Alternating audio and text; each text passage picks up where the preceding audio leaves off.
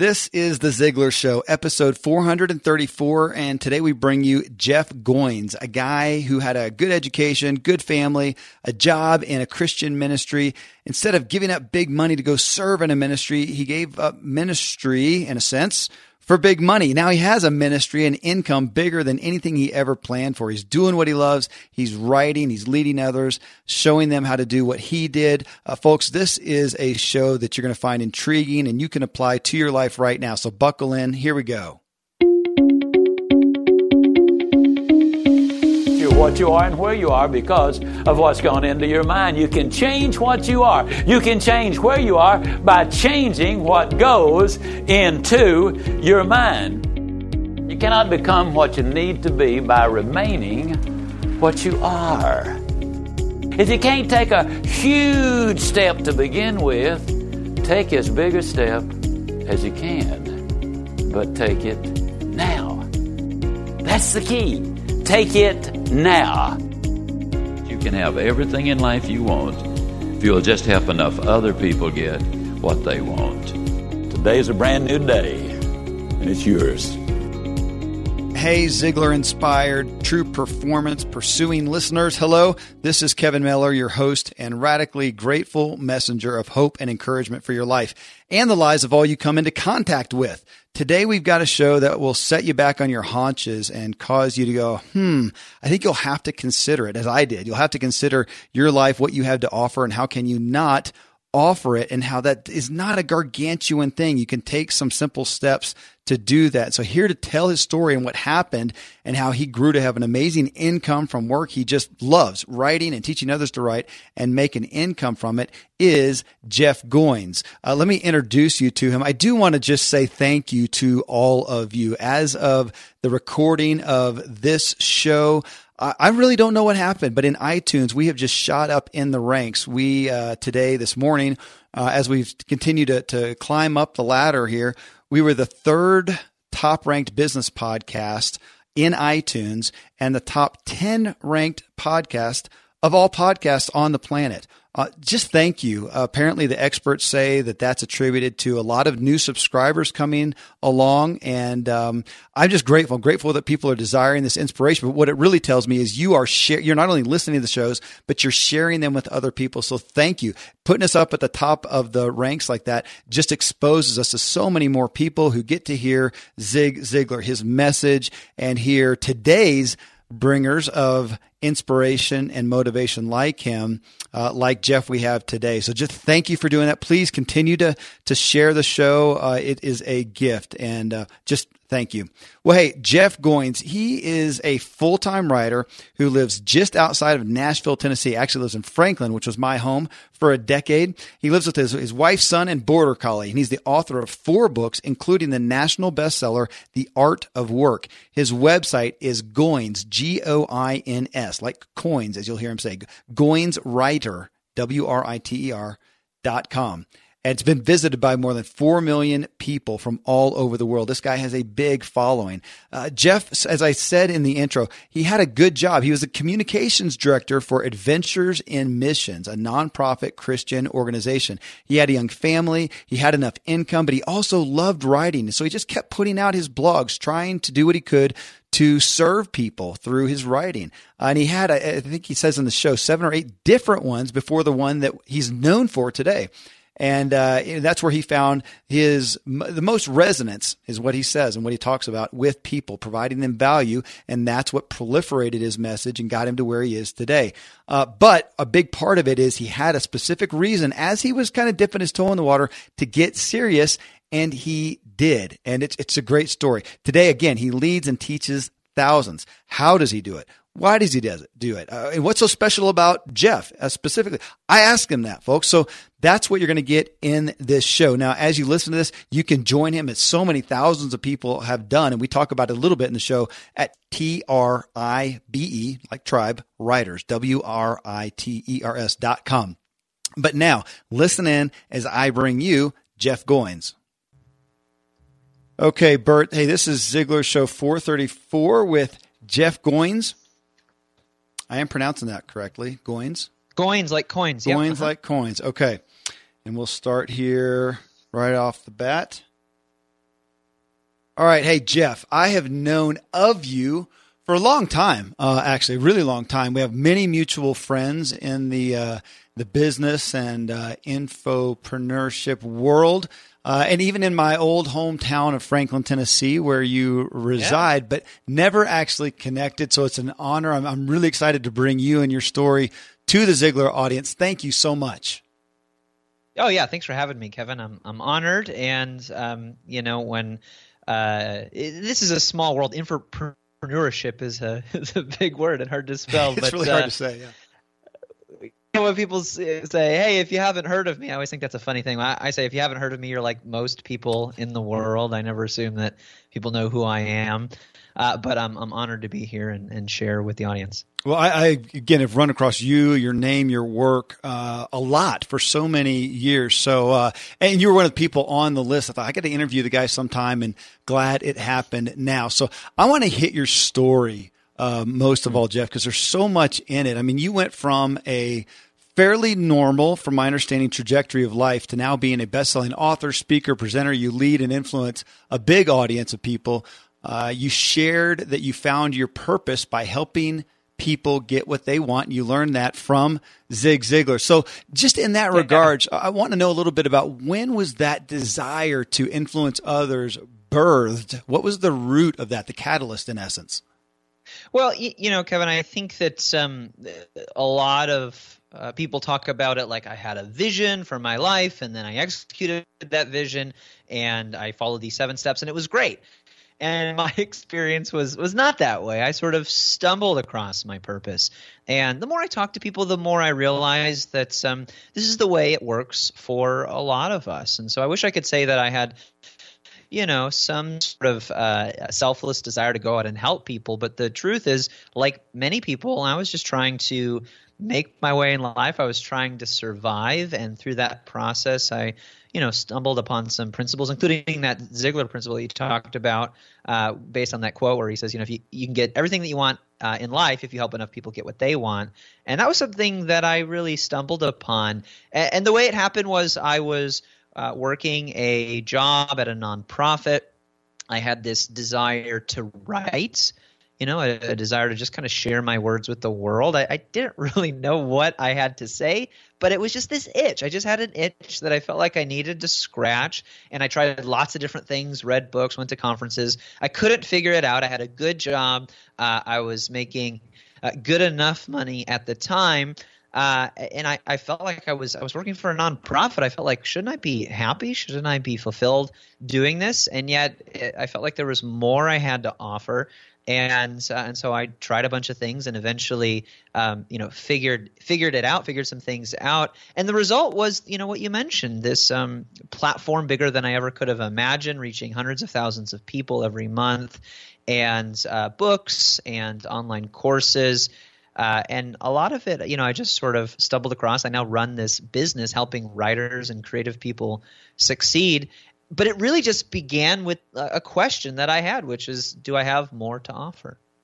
Okay, well, I want to dig into some of those pieces, but even to that specific question, what you have to offer. I mean, there are a lot of people who desire to help others and offer value. And I think to a degree know that they have something that they could impart to others. But as I'm sure you've run into as you work with so many people, we're so prone as humans to say, who am I, though, to stand up and act like I have something more than anybody else, and we discount ourselves. What is it in you that said, no, I do have something, and I'm okay to do that. Who am I? I'm Jeff, and I can. Where is that? Because a lot of people discount themselves, and what a tragedy. Yeah, it is. And I wish there was a pep talk. I believe in affirmations, another Zig thing. I believe that you can change the way you think about yourself. But I also think that these voices of shame, I'm not good enough, inadequacy, insecurity, some of these things don't go away until you start doing some stuff and proving to yourself, I can actually do this. And so I think that confidence in many ways follows competence. And one of the best ways for you to feel better about the things that you have to offer the world is to just start offering things and see how people resonate with them.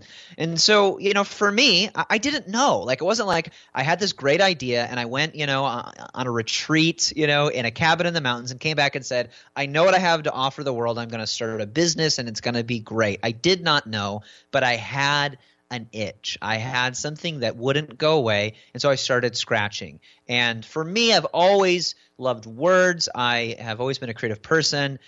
In high school and college, I played in musical groups, in different bands. I toured with a band for a while. I acted. I drew. I created art. I did lots of different creative things.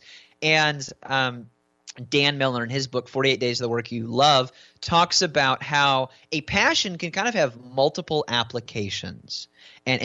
So it's not that you just have to do this one thing. If you have a creative desire, there are multiple ways to channel that. Stephen Pressfield calls these shadow careers. There are things that are a shadow of the greater calling that we all have, and you try different things, and they're not necessarily the thing, but they inform what that is. They give you an idea of what it is. And so for me, I realized writing was going to be a part of this. I started a blog, and every day, 365 days a year, I gave away free content, 500 to 1,000 word articles, helpful content that I thought would help other writers who were struggling as I had struggled. And I wasn't even like being a guru. I was just saying, here's some stuff that I think I figured out. If it helps you, great. And after a year of doing that, people started emailing me every day saying, can I buy something from you?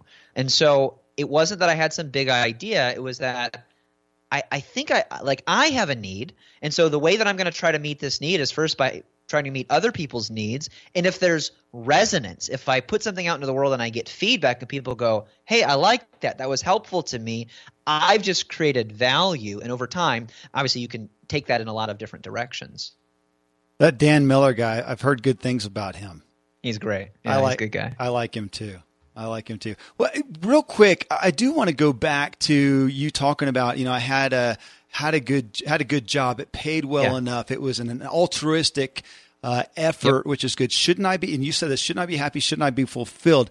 And again, so many people I think are in that place too. Did you ever have someone bring to you, or the thought of yourself of, gosh, is this really responsible to jeopardize what I'm doing?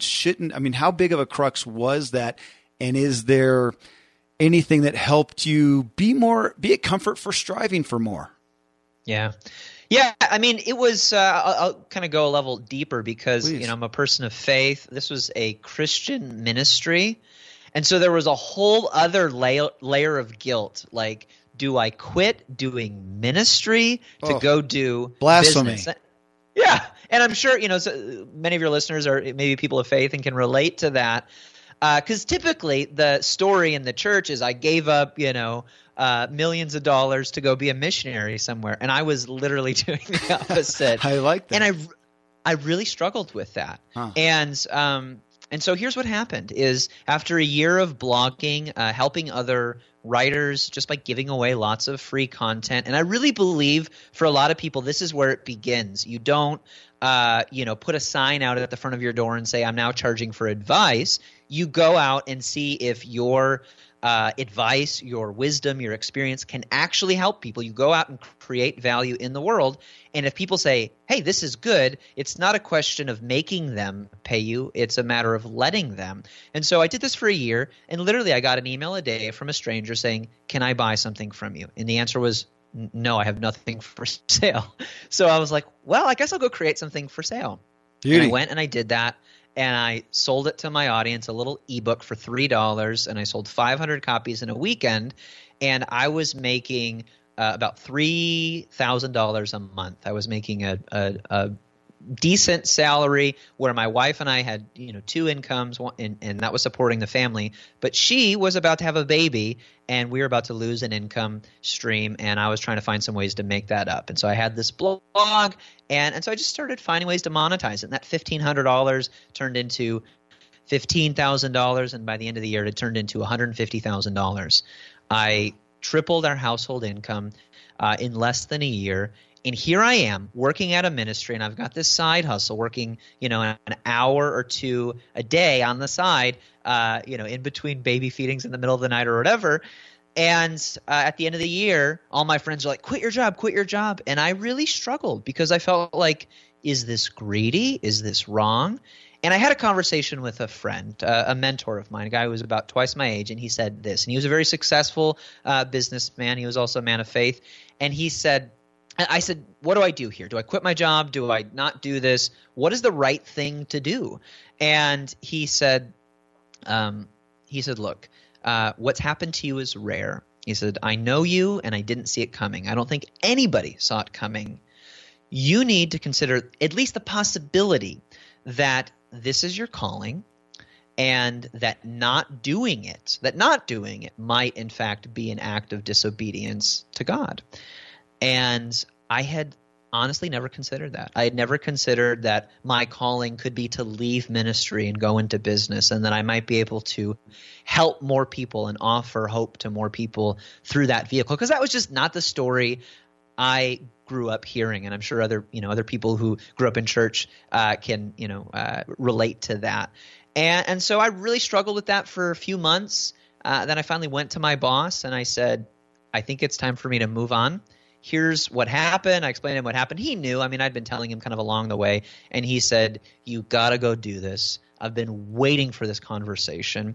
And I asked him for his blessing. He said, I give you my blessing. He goes, let's stay friends. And he continues to be a mentor and guide to me, years later. And so for me, that was a really important step because it was confirmation that this was not just some idea that I had cooked up, but it was really a part of my purpose, what I was meant to do. And so, like I said, I stumbled across this and realized through the process that I could help people, that this was rare, and I had a responsibility to respond to that call and go all in on it. Okay, well, I want to take that. We've used the word stumbling a lot, and I'm gonna push back on you a little bit in that, because you also talked about, okay, it may not be that you are fully self-affirmed and confident, that you, right, but that competence. You use the word competency, and then you also mentioned a minute ago a mentor. Yep. That you had. So I wanted to back into that a little bit. Well, with your writing and with your internet business, in essence, your internet offering of that, what did you do? Were you just Mr. Brilliance in your basement all by yourself, or did you seek out counsel, resources, tools, and do some of the homework to get better skilled at what you then offered and the opportunity opened up? Yeah, I mean, that's well said.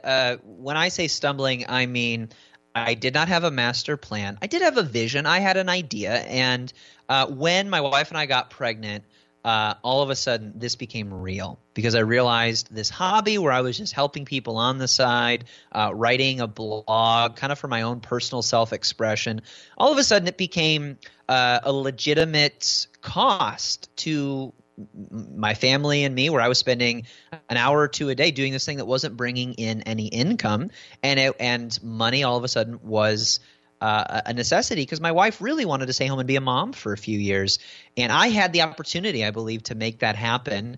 And so that was my vision. But I didn't know how to do this. I had never been an entrepreneur. I'd never started a business, period. So I had an idea of what I wanted my life to look like and what I wanted my family to have. And then I just started trying stuff. I did research. I Googled. I think there's so many answers that you get just by Googling. And I sought out people who had done it. I realized I lived in a city in Nashville where there were some people who were already in this scene, who had online businesses. I reached out to people like Dan Miller and Michael Hyatt, John Acuff, and other people who were authors and entrepreneurs and speakers. And I tried to get in front of them, and I bought their lunch, bought their coffee, did whatever I could, and just sat down and I was familiar with their stories, and I would ask them specific questions. Why did you do this at this point? And I gleaned from their stories lessons and insights and wisdom that I started applying to my own journey. And then I would try stuff, and there were things that didn't work, and there were things that did. And I realized this actually years later, now helping lots of other people bridge this gap between where they are and where they want to be, that one of the things that you have to have that I guess comes somewhat naturally to me, but I did have to develop this, is grit. It is the ability to try lots of different things. And if one thing doesn't work, you just try something else. You keep going. And I realized this early on because I got really discouraged. I had started 7 or 8 different blogs before I started this one. So this wasn't my first rodeo. It was just the first time it succeeded. And I believe it succeeded because it had to succeed. Because I had a 9-month deadline where had this baby on the way, and I wanted to provide for my family. I didn't know how to do that, but I was determined to figure it out. And I tried lots of different things until things started to work. And then when something worked, I would tweak it and I would build upon it. So I mentioned, selling 500 copies of this $3 ebook and making $1,500 in a weekend. Well, I took that book and I took the lessons that I learned from that, and 3 months later, I re-released it and applied all the things that I'd learned since then. I grew my email list. I created some bonuses. I did a full-on book launch, and I made $16,000 in less than a month relaunching the successes, and I tried to build upon them. Then I took that book and I turned it into an online course that to date has made me millions of dollars. And so instead of chasing the next thing, I would, if I failed, I would, scrap the failure and I'd go try something else. But when I succeeded, I'd take that success and I'd try to build upon it. Man, so you paid your dues, in essence. I did not know that about the other blogs, that you had paid your dues, so that has value. But then it's not the first time I think that people have heard it, I hope. But you're bringing it home. You then got committed. You got committed. It got serious, and you did what it took. And there you got the fruit. Again, that's why I love the story. It's so, I think everybody can attest to pieces of it. And when you share it in this way, how can we deny the validity? So thank you. So you talk about, in regards to the show right now, you even said you wanted to inspire the Ziglar Show audience with the message that they and everyone has a creative gift to share. So I thought that was interesting that you chose the word creative. So give us, as you're thinking in that context or your own economy, give us a definition of creative. You didn't say a great idea. You didn't say a passion. Yeah, creative. Define that for us and again, in the reference you were thinking. As Jeff prepares to give his definition of creative, I want to thank Salesforce for their support of today's Ziglar Show. If you do marketing in your business, hopefully you realize that mass emails or general ad campaigns are not as effective as they used to be. Salesforce is here to help. You can create a new path with your marketing and deliver the unique brand experiences your customers want. With Salesforce, marketers open doors between business units by sharing data to collaborate across marketing, sales, service, and commerce. Be smarter and more predictive with your marketing by making recommendations using collaborative data and solve concerns with service integration. Engage your customers on any device and channel in real time, from social media to your connected products, gathering key insights into your customer and business relationships at every stage. Adjust campaigns as you go to drive leads and pipeline. Do all this and more while collecting data from every interaction to build a complete view of every customer and manage your marketing strategy from your desk or your phone. Be a customer trailblazer. Discover one connected platform for one connected customer experience with Salesforce, the customer success platform. Learn more at salesforce.com/Ziglar. Again, that's salesforce.com/Ziglar. Sure. I mentioned, I'm a person of faith, and so I believe that, God is the creator, and we're all created to be creative, and we share pieces of that. We share pieces of that nature. And so I think whether you think of yourself as a creative person, you have creative potential. Every single day, we are creating things. Those of you who are parents helped create life. Those of you who have any kind of job, every day you're having to make things, create things. It doesn't mean that you're necessarily writing books or delivering speeches or, molding clay.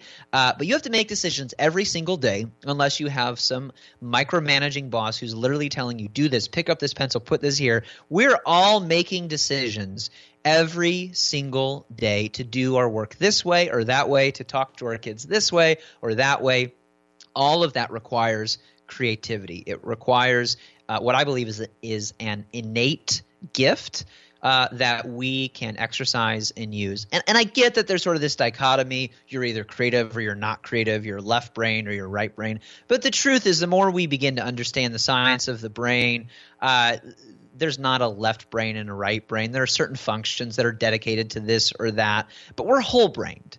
You use your whole brain, and we all have strengths and weaknesses, but I believe that everybody has the opportunity to share something that is uniquely theirs. Maybe you're an encourager.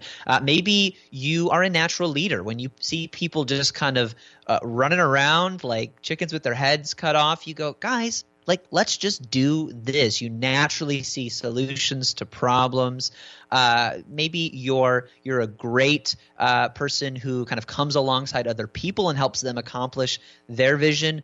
We all have a gift to share, and I think what we as human beings can offer that the robots and computers can't, at least not yet, is we have the ability to improvise. We have the ability to change things on the fly, try things just with a little bit of a different tweak or whatever it might be. And so I'm a writer, but I've been doing creative things my whole life, and I've done that in the ministry field. I've done that in the nonprofit field. I've done that as a marketer. I've done that as an entrepreneur. I do that as a speaker. Again, all this means is that I am taking something that wasn't and bringing it into being. And that could be simply like by borrowing a bunch of wisdom from other people's experiences and then combining it, hodgepodging it together in a new collection. That's a creative act. But yeah, I personally believe that we're all creative and we have something to offer the world. I love seeing people unlock that potential, and that doesn't mean everybody's going to go paint a masterpiece literally, but it does mean that you have some control over your life and the things that you bring into this world, and that's what we need from you. I mean, that's the work that only you can do. Whether or not you get paid for it, you have a responsibility to answer that call and share your gift. Okay, perfect lead in. That was literally my next question is, so in discovering and trying to discern what a viable gift, and to be faith-based, a talent, as in the parable of talents, to bring forth, when should it always be, okay, now I got to make a vocation out of this. I have to earn my income out of this. Because what I hear you saying is that may be, and of course I, as I think you would too, love that in our own lives, but that if it's not, that it at least has to be part of your life. Would you say then, because in and of that, of doing that thing, it's going to fuel whatever else you're doing, even if it's something else for income?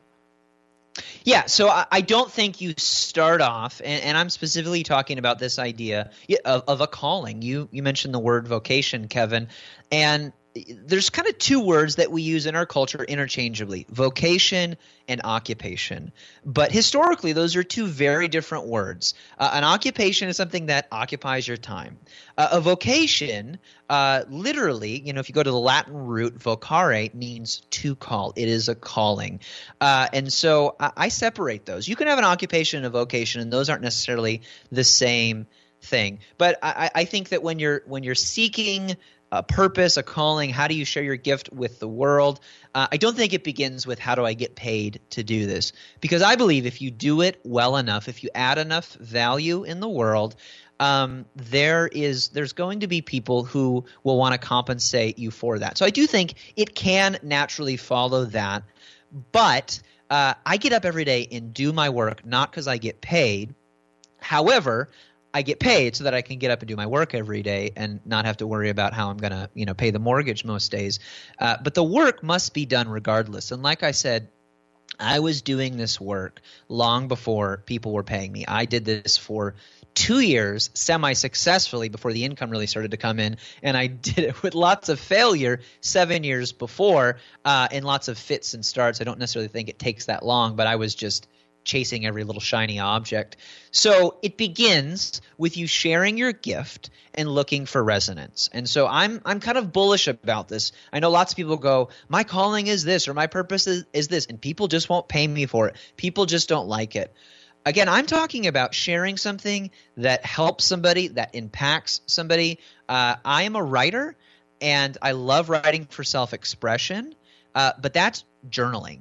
I don't like when I'm writing on my blog, when I'm publishing stuff in magazines or online articles or in books, I'm trying to help people, even if I'm sharing an experience. And I love it while I'm doing it, but I'm not doing this just because I love it. I'm doing it because I know it's going to resonate with and help somebody. So I think it begins by identifying something that you have that you can share. And Derek Sivers says it like this: what's obvious to you is amazing to others. Find something that's obvious to you. Maybe you're good at computers. Maybe you're just a natural declutterer. You just, pick up messes. If so, come over to my house. I'd love to have you over. Me too. Maybe you're great at cooking or giving advice or offer, whatever it might be. You have something that's obvious to you that's amazing to others.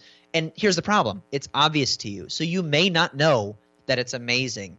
So my advice is very simple. Find 5 people that you can help with something that's obvious to you. And if you can find 5 people, you can probably find 50 and 500 and so on. And if you can't find 5 people, try something else.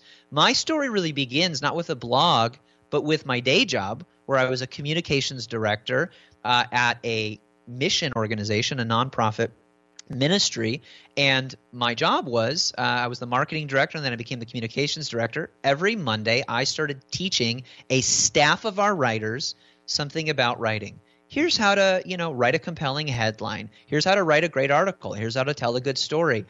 And I was helping a dozen people with that every week, and they loved that. And I thought, what if I record it? And I recorded it. And then I took and then we shared it with the organization, and lots of people liked that. And so then I said, what if I put it on the internet? And I took those recordings and I turned them into articles. And I started sharing stuff that was so obvious to me, I felt embarrassed to share it because I thought, people are going to go, why are you sharing this? Everybody knows this. And I started getting comments, wow, this is amazing. This is great. And in 6 months, I grew the audience to 75 people. Well, it wasn't very big. And then the next 6 months, I grew it to 10,000 people. And people started to catch on, and there was this exponential growth that happened. I just did my work every day. I started sharing something that was obvious to me, and over time it began to catch on, and people talked about it. They responded, and they said, this is great. What about this? I said, good idea. I'll write something about that. And these things have a way of building on each other. But you have to start with one person. Help one person. And that doesn't go, hey, I'm a coach. You should pay me $100 an hour to coach you. It should be, hey, friend, what problems do you have? Oh, I'm really struggling with this. Hey, have you tried such and such? It starts by helping somebody. If you can help enough people get what they want, I love this quote, enough people will come back around and they'll help you get what you want. My dad taught me a lesson very early on in life, and it took me basically 30 years to apply it. But he said this. He says, what goes around comes around. And I just found that to be a very true principle in life, and that applies for both negative and positive impact. And here I am amazed by the truth of those words today. Well, I appreciate that. And we have a mutual friend in Andy Traub. That's a guy who taught me a great lesson in that as he came into an organization that myself and my dad, Dan Miller, were doing it. He came in and he just gave and gave and gave, and it was just undeniable. I mean, how could you not ask him to be involved? And then he ended up doing leadership stuff and is today as well for a lot of people, including my dad. So back, to what you said, so powerful. Jeff, that, taking your creative gift, how can you offer it in a way, and I'm paraphrasing, but that offers value? Use the word resonance with others. And if you do that, if you provide value, you will get paid, but you've got to do the work to figure that out. And I think a lot of people get caught up in that. I hope you're hearing Jeff's words. Now, you also talked about that word vocation, vocare, your calling, your gift. So I want to ask you about that, because you're talking about writing. And if that is a primary vehicle, would you call that say, hey, my gift is writing? Or does it go deeper as you're now leading so many people and influencing them into communicating them, inspiring them? Do you have an ability to resonate in a way that calls them up? I'm always curious with folks like you who are impacting, influencing others. They are listening to you. What do you see as your true creative gift that maybe is even deeper than the mere written word? Sure. Yeah. I wrote this book about finding your calling, the art of work. And lots of people after reading that book said, well, what if my calling changes? Like, this is probably the biggest question I get on this subject. Can it change? And my answer to that is no. I don't think your purpose for life dramatically changes. To me, that sort of suggests God made a mistake when he made you or changed his mind or something. And it just doesn't really make sense to me from that sort of perspective. But here's the thing. I'm a parent of two young kids, and what I'm learning as our son grows up, he's 4 now, so he's still got a lot of life left to live. But the way in which we parent him now, and we've got an infant, a 9-month-old as well, is not the way that we parent our daughter, who needs a lot more hand-holding, literally. And our son, we're trying to teach him that his actions have consequences. And what we're trying to do, I think, is teach him that you do this now and you go in timeout, versus if you don't learn this now, you're going to be in jail. This is what we're trying to save our child from. Right. And so it changes though. The leash that we give him, so to speak, when he's a teenager is going to be different than the one he has now or the one he had when he was an infant. Similarly, I wonder if the way we understand our purpose in life is like that, where when I'm 21, I have this idea of what I think my calling might be. And when I'm 31, it's different. When I'm 41, and so on. All that to say, I thought I was going to be I thought my gift to share was writing. And the more I do this, the more I realize that writing in many ways is a vehicle for me. It is very much a core piece of what I do, and it's something that I love to do. But I really think that what I love about writing is the opportunity to connect people with ideas. And so I've got a small team that I lead now. I teach online courses, teach a few courses a few times a year. I lead a conference. I do all these different things, and they look very different, I think, on the outside. But for me, they all feel like I'm operating in my wheelhouse, which is I love doing creative stuff, but I realized that I don't want to just do it for myself. I want to do it in a way that resonates with people.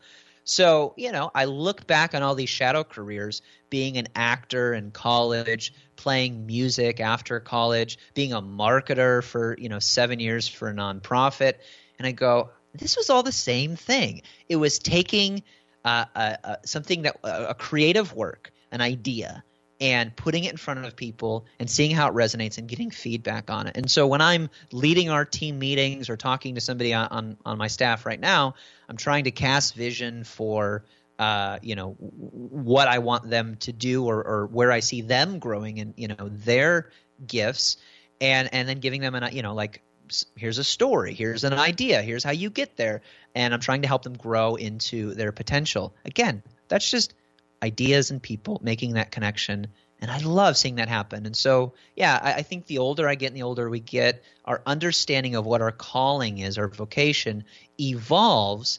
Yeah. But my hope is these things continue to build on each other, not like you're throwing something out and chasing something else. And again, I still have a lot of life left to live, and so maybe that'll happen. But right now, it feels like a cumulative thing. Mm-hmm. And there are false starts and things that I chase, and I realize that's actually not part of it. That's not what's driving me here. I'm going to shift gears here. But for the most part, it feels like these things are accumulating. Well, so I in what you talk about being a writer, and you mentioned being a dad, and can my calling change? That's a great thought. I don't know that I've ever heard anybody really pose it that way. I've had debates with my dad, and can your personality style change over time? But can your calling change? And I would agree that no. And to my good friend Gary Barkalow, he's the author of a book called It's Your Call, and he talks about that we have these different roles. So being a writer is one role, being a dad is a role, being an athlete is a role, or woodworker, or whatever. How many roles do we have? And is that our calling? Like that. And I hear you resonating with him, saying, no, your calling stays true. You may live it out in different ways. And that's been very impacting to how, as you talk about kids, I've got a handful, and they're each different. And if I parent each one the same way, I'm going to fail with some, succeed with others. So I like how you frame that. Well, on that, to be specific with one of your organizations, Tribe Writers, and in your helping people there with writing, I'm curious. I've not been in there myself. I need to as a writer. I can use all the help that I can. How much of the effort in there, and I'm not asking about just that product. I am some, but as other people who are listening, who are looking at their products, how much of that is literal writing, skills, tactics, strategy, grammar, yada, yada, and how much of it, though, is the inspiration, motivation to bring it to have the what, as you said, the grit to bring it to an audience, bring it to the world? Yeah, that's a great question, Kevin. I think that there's sort of two camps right now that I see, particularly on the internet, when it comes to this sort of thing. Certainly, it's not a new idea to a lot of people that this is a great opportunity. We live in an age where, we're using this amazing technology right now to broadcast your voice to thousands, if not millions, of people. Literally for nothing. It's incredibly cheap, if not free. This thing that we're doing right now is free. We're recording this. We're spending our time. We're putting it on the internet for free, and it will reach tons of people. That's an incredible opportunity. And so obviously there are a lot of voices. There's a lot more noise. There's more competition.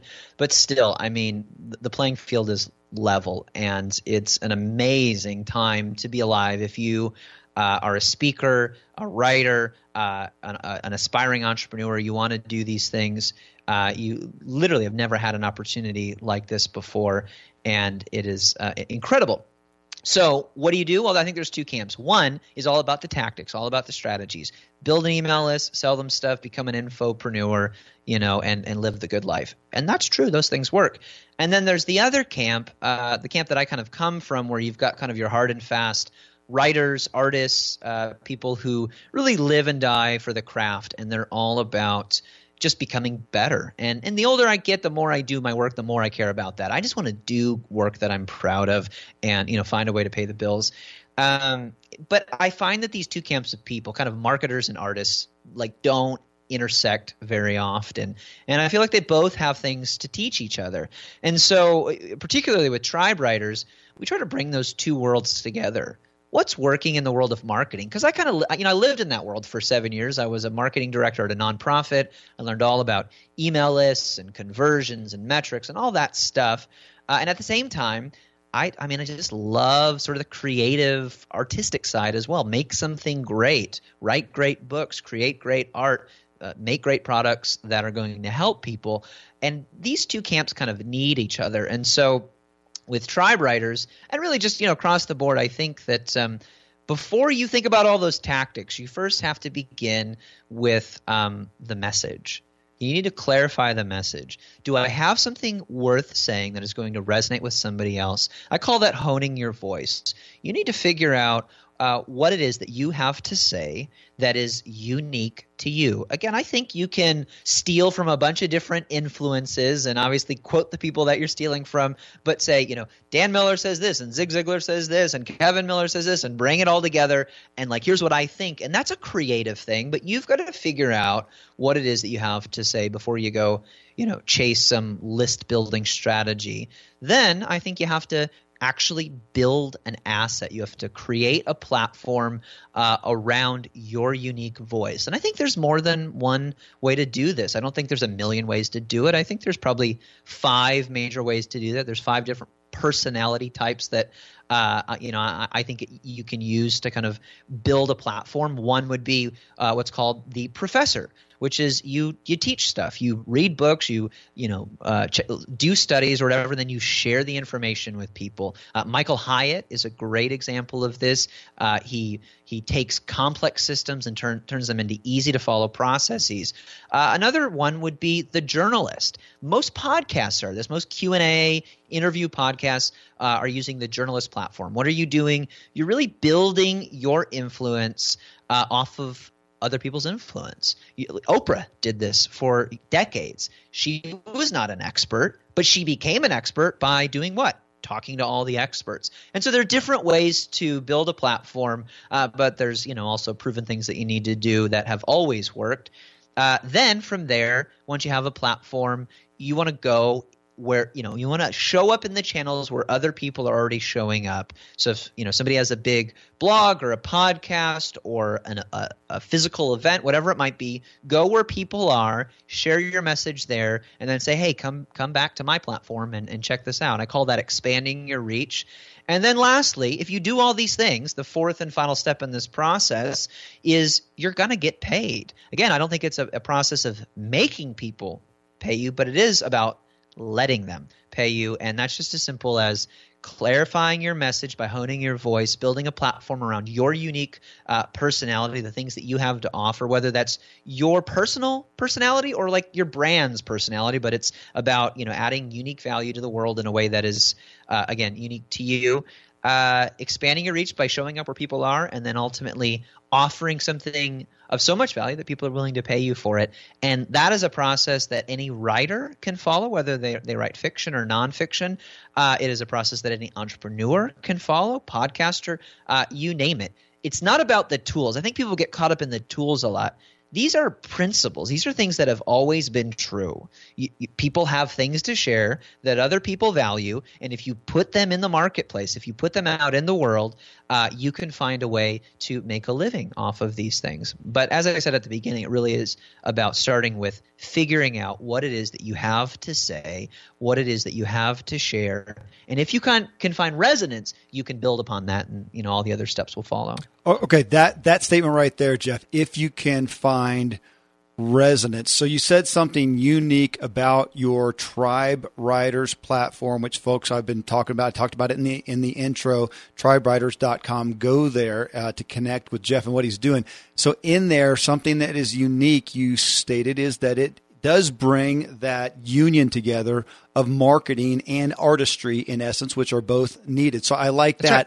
And I've got a couple questions on that, but I do want to, because we have so many people. Yeah, we have tens of thousands of people listening to this. So many of them have something they want to bring to the marketplace, have something they want to offer others. They're trying that. They're working in that. The personal aspect of it, and I'm going to grapple and how to ask this, Jeff, of you as the principal person bringing this in. People are, because there are other people out there that are teaching good writing stuff. They have great skills. Maybe their skills are even better than Jeff Goins. However, as I'm seeing it, you're leading the charge in many ways. Your numbers are significant. They're impressive.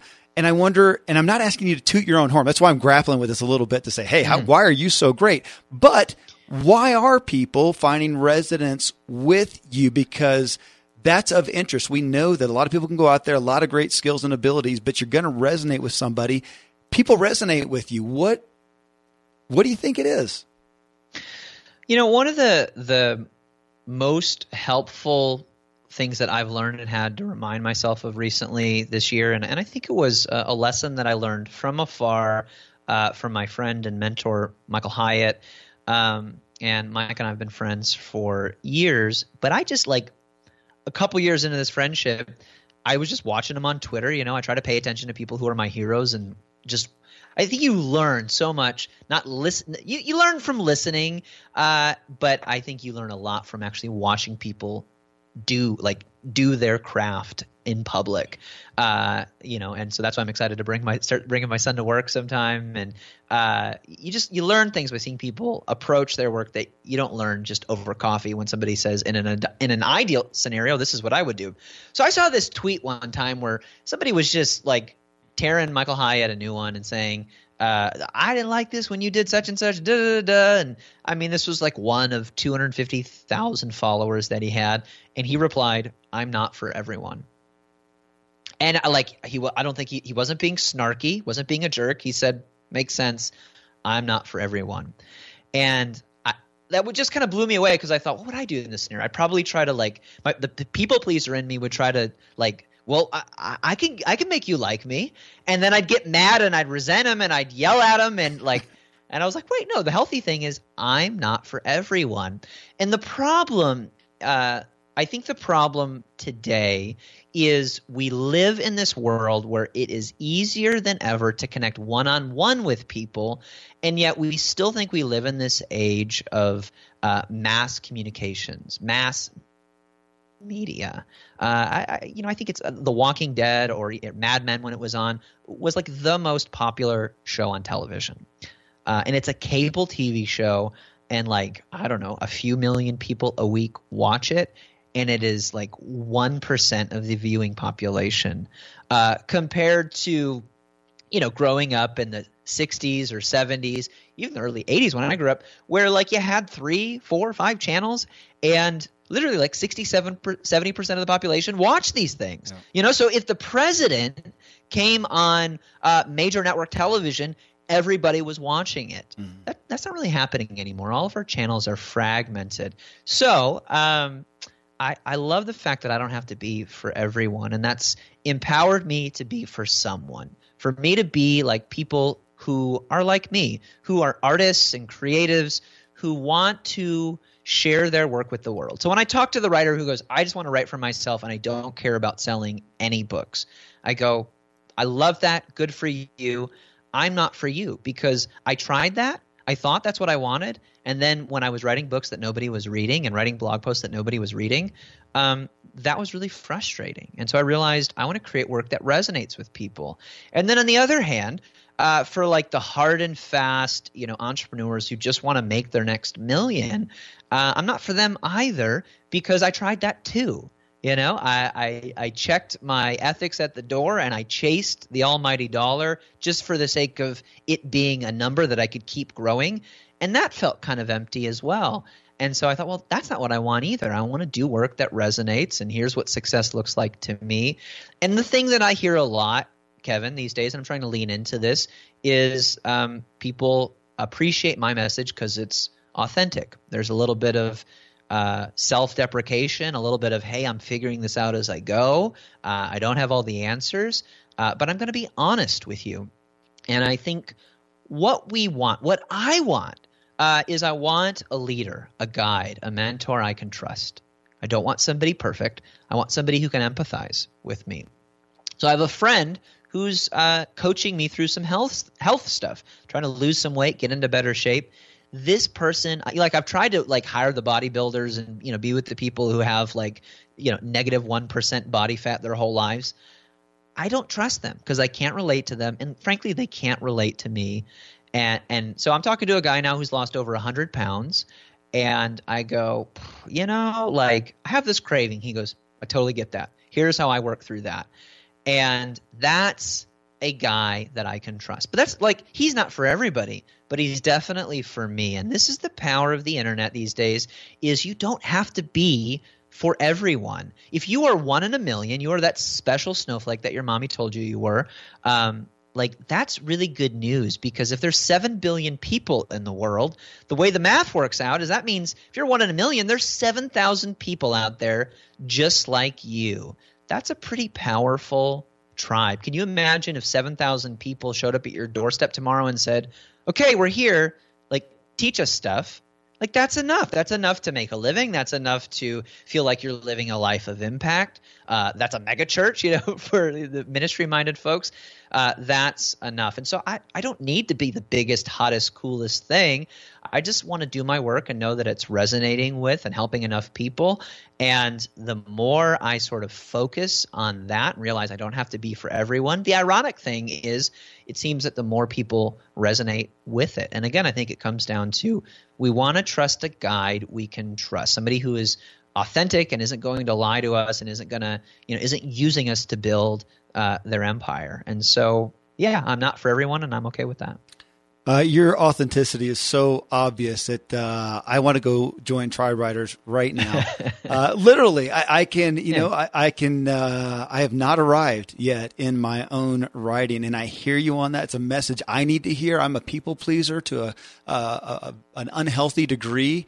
But I like that. So thank you. I do want to read one thing off your website and have you just respond to it, and then we'll wrap up here. It says on your website, I think it's right on the front, getting noticed is hard. Let's face it. And I'm reading Jeff's words. The world's best writers aren't necessarily the most popular one. And if this bugs you as much as it should, then I'd like to help you get past that frustration and take the right actions to finally get noticed and find your own tribe of loyal followers. And then you go on to say right after that, get the attention your writing deserves. Are you tired of writing words nobody reads, sharing a message people just won't pay attention to? Most people with something to say are. It sounds to me, Jeff, like an authentic part of you is a heart for people who do have a valuable message. It is something that provides value, and you don't want that to be hidden. That's right. That's absolutely right. And here's the truth. You can be the best writer in the world, and if you're not sharing your work in the right way with the right people, nobody's going to read it. Nobody's going to find it. And I don't think you were given that gift for it not to be shared. And so I believe that we live in this incredible age of opportunity. But if you don't know how to take advantage of the opportunity, then your best work is going to literally die with you. And I don't want that to happen. I've taught over 5,000 people in how to get the attention their messages deserve. And some of these people thought of themselves as writers. Some of them didn't. When I started my journey, I did not think of myself as a writer. But the more I used writing to share these ideas with the world and saw the impact they had on people, the more excited I got about it. And so I love being able to do that for other people and see the incredible stories that come about as a result of that course and the teaching. And again, if you're listening to this, I hope you realize that wherever you are, you have something to say, something important to share. And my encouragement to you is to find a way to share that and to get around other people who encourage you in that, because I do not think you can do this alone. In my experience, every story of success is really a story of community. So find some people to help you win and help them win as well. Like it, tribewriters.com, folks. And you know what? I would venture to say that even if writing is not your specific focal point, folks, that you would be well served to go be a part of that community for a while, because what Jeff is teaching there is going to apply to many different ventures. So you can find Jeff Goins, like coins, as he said, Goins. You can find him Twitter, Facebook, elsewhere. He's easy to find. Type him into a search engine. Get connected with him. This is why we have such a popular show, folks. We bring you the best. What can I offer? Jeff, thank you for giving us your time. Thank you for bringing your art to us and inspiring us to get our art out there as well. Thank you, Kevin. It's my pleasure. Folks, thanks for tuning in. We'll talk with you on the next Ziglar Show.